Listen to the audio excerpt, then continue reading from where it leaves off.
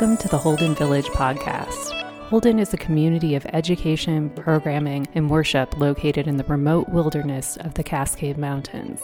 These snapshots provide a glimpse into the learnings taking place in our community. Let's tune in to this week's highlight.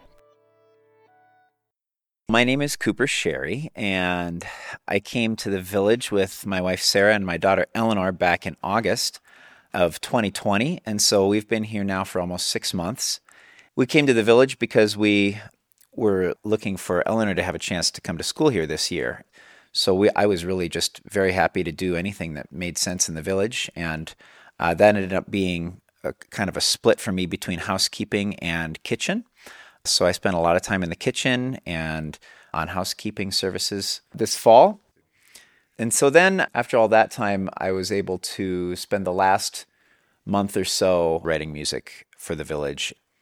So your background is in organ music, but I'm curious, how do experiences in the village motivate you to make music, especially the suite of piano pieces that have come out in your time being here? It sounds programmatic, with the names being things like Tailings and Sauna and Dish Team.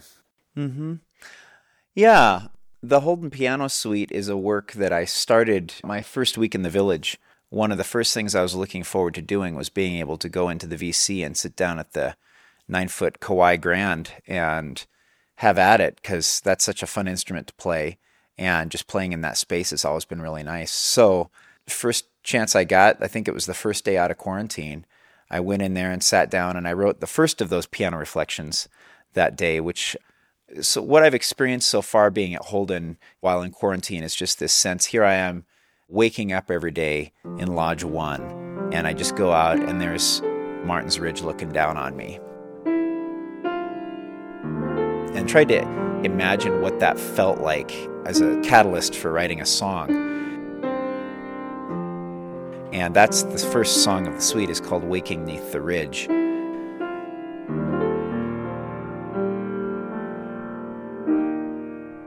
It's kind of like my dad writes poetry, and I relate to the idea of poetry in terms of creating thematic music. Basically, if I take a subject matter, if music is my language, then you're trying to create some representation of your subject. It's just a matter of thinking about what you're writing about, and for me, moving my fingers around the keyboard and seeing what happens as I think about that thing. As things emerge, as I'm improvising on the thoughts and the sounds, I keep the things I like and then I build on them, and then it eventually works its way into some kind of piece. And so like with that Waking 'Neath the Ridge, it's very slow and kind of meditative. To me, feels like kind of a morning energy. So how many pieces total are in the suite? Yeah, it's 7 movements. The kind of the overall idea of it takes the general shape of from morning till night. So you kind of wake up in the first movement and you go to bed in the last movement. And it plays out the day. Like the basic idea is you wake up, you do your morning shift of work, then you go take a hike, you see what's out there. It's time to come back and do your dish team shift. You hit the sauna. And then as you're falling asleep, you're laying there thinking about the Vespers you just heard. That's kind of the way the suite unfolds. And that last piece, which is called Echoes of 86, is probably my favorite piece in the suite just because it's sentimental. It's the one that I think most people will recognize something in.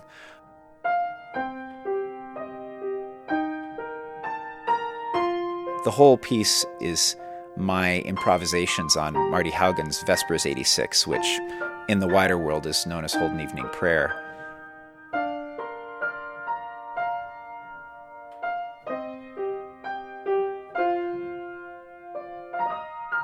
That piece is the longest of the suite and probably the most useful, because it could function as a church prelude if you wanted to play it before a service or something, just because a lot of churches really like Holden Evening Prayer and would recognize the music from it. You got good feedback from Marty. Yeah, I knew I needed to seek Marty's permission for that. And he was so nice. And he ended up writing me back about how, he really liked the piece and had a lot of nice things to say, but also just he remembered himself sitting at the piano that I recorded it on and that I wrote it on himself in the very same room that I recorded it back in 85, 86 when he wrote Holden Evening Prayer and Vespers 86. So that was just kind of like this weird, complete turnaround of the whole experience. So that felt really like a cool connection. And I'm very grateful to him for feeling happy about this kind of thing getting done with his work and his permission to use it this way. Could you talk to your influences? Well, I'm a real child of the 80s. I was born in 72, so the 80s was when I was in my middle school, high school years. All the music that was coming down the pike in those days was very influential to me. That was when the sort of new age music really came into its own, and the Windham Hill artist that kind of paved the way for a lot of things was George Winston, and especially his December album was hugely influential to me. I've tried to learn to play most of the songs on that album. I've listened to it countless times. And I think his style is something that's influenced my piano playing and writing a great deal. I'm a huge fan of Elton John. I've studied his licks over and over and over. I try to play in his style.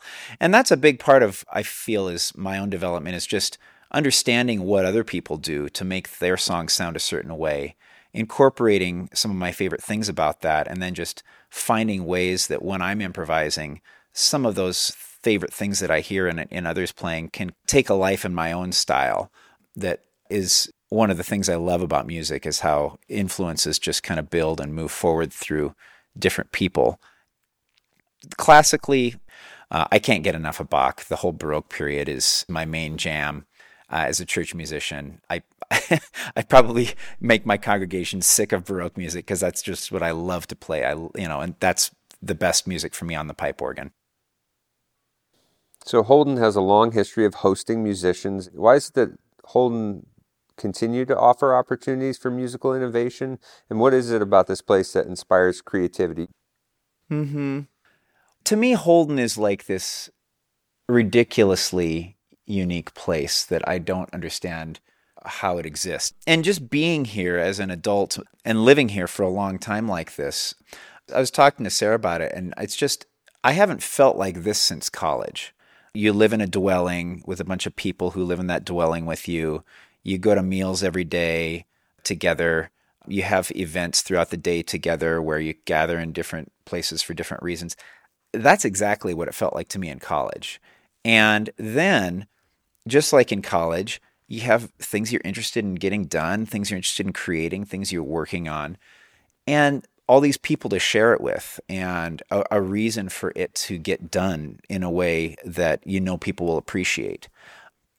When you're alone, in isolation, you create something and you hope someone might have a chance to hear it. Here at Holden, you create it and you instantly get to show it to everybody or put it to good use. Just that aspect of the community that has an artistic appetite and sense of encouragement, and generation after generation and decade after decade of people who've come along to create things here. It just builds on itself, and there's just a tradition of writing here, music, painting paintings, all kinds of things happen at Holden just by nature of its tradition and the community that exists. So writing music here has been as natural as any place I've ever tried to do it. Speak to the timing of having a choir during COVID and why the village is able to do this in the first place. So, it is strange because the thing that has been so devastating for church music outside everywhere in the world has been the fact that there was that incident in the Skagit Valley where a choir rehearsal became emblematic of a super spreader event. And these people got together, they did some distancing, but they sat there and they sang together in a room for a few hours, and a bunch of them died. And a lot of them got COVID. It was like the world woke up to the fact that singing together equals death. And for a church musician, the idea that singing together equals death has been the new reality since COVID lockdown began, and it just killed everything about worship. Because I think most people who go to worship have a sense that we're going to get together, we're going to sing, and we're going to hear the word, and we're going to have fellowship. To have singing absent from that and in-person events, So here we come up to Holden, and Holden's situated on a place where no roads go. You literally would have to take a helicopter to get here or a boat. Once you're here, if nobody here has COVID, COVID doesn't exist in the village and can't exist in the village unless someone new comes in who's got it. What the village did is they established protocols to control that with super strict policies where you come into the village, you quarantine in your own building, and nobody can come around you unless everyone's wearing a mask and there's 6 feet distance and all this stuff. You can't come into the cafeteria. You can't go into any building other than the one you sleep in. And you do that for a full 2 weeks. Then you come out of that, and guess what? Now you're part of that village where COVID doesn't exist. And it can't exist because you've quarantined for the full 2 weeks and taken a test. So once everybody in the village reaches that state, then this tiny village, 30, 33 people, whatever we are at a given time, we've been able to operate like one household. And that means we're in buildings together. We sing together. And so that whole thing of we sing together is such a singularity.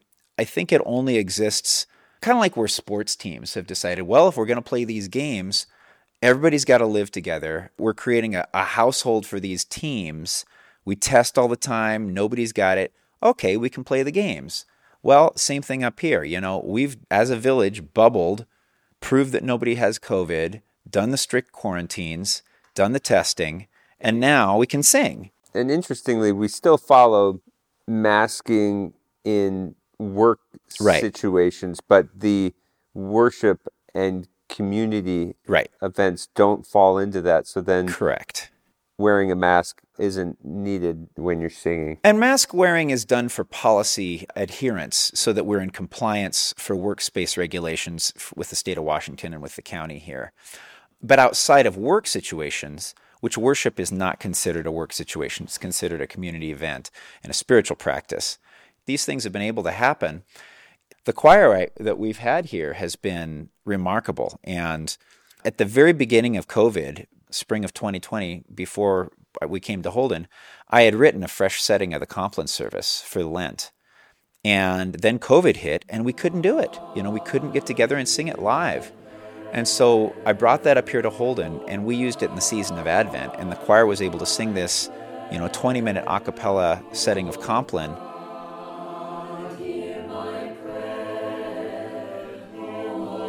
And we did it every week for Advent, and it was such a rich offering to have this choir of a cappella voices singing together in a world that doesn't sing right now.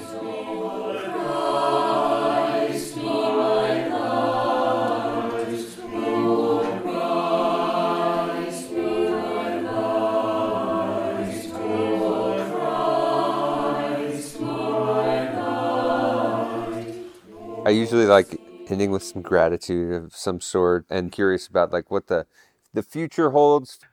Leaving is going to be really hard. It's one of the heaviest weights I've felt in a long time, thinking of leaving this place that has just given me so much in this time where the world is suffering, and we've been able to come up here as a family. I will be forever grateful to the village for having the Holden School as a place for our daughter Eleanor in this time, for the whole village's just welcome of our family and specifically of her, of the way in which Kathy, Mark, and Stacy, our new directors, have formed a village that is based on togetherness and community and working together to figure out the way we're going to live and the orientation of the village. And it's just going to be so wonderful to think back on this time. This has been a hard time in a lot of ways because even though this is a wonderful place and it's incredible to be up here right now, we were in a tiny, remote, isolated setting with about 30 people for 6 months. And that being all you get in life means that everything is just magnified so much and just your mind just gets stuck in the village and whatever you're thinking on a given moment, and it's hard to see past that sometimes. And so the long winter is a thing at Holden, and that's why I think one of the core values of Holden that must always remain is hilarity, because that's how we get through it together. Is we can't take it too seriously. We can't get stuck in our frustrations, and just finding joy in the absurd and making sure that we create the absurd where there's not enough joy is always going to be just the stroke that gets us through whatever we're suffering together.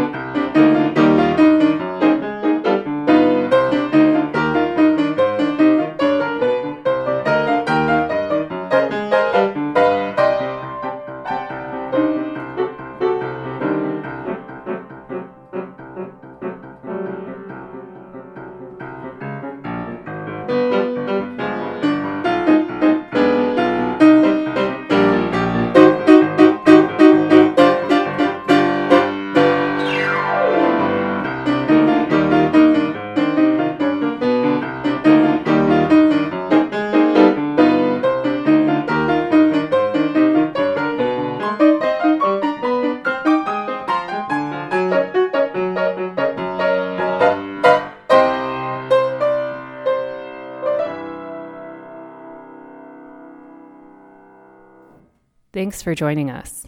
Be sure to view the links in the description for more information, or visit our website to find out more about the village. We hope you will make a pilgrimage to Holden. Blessings and peace to you.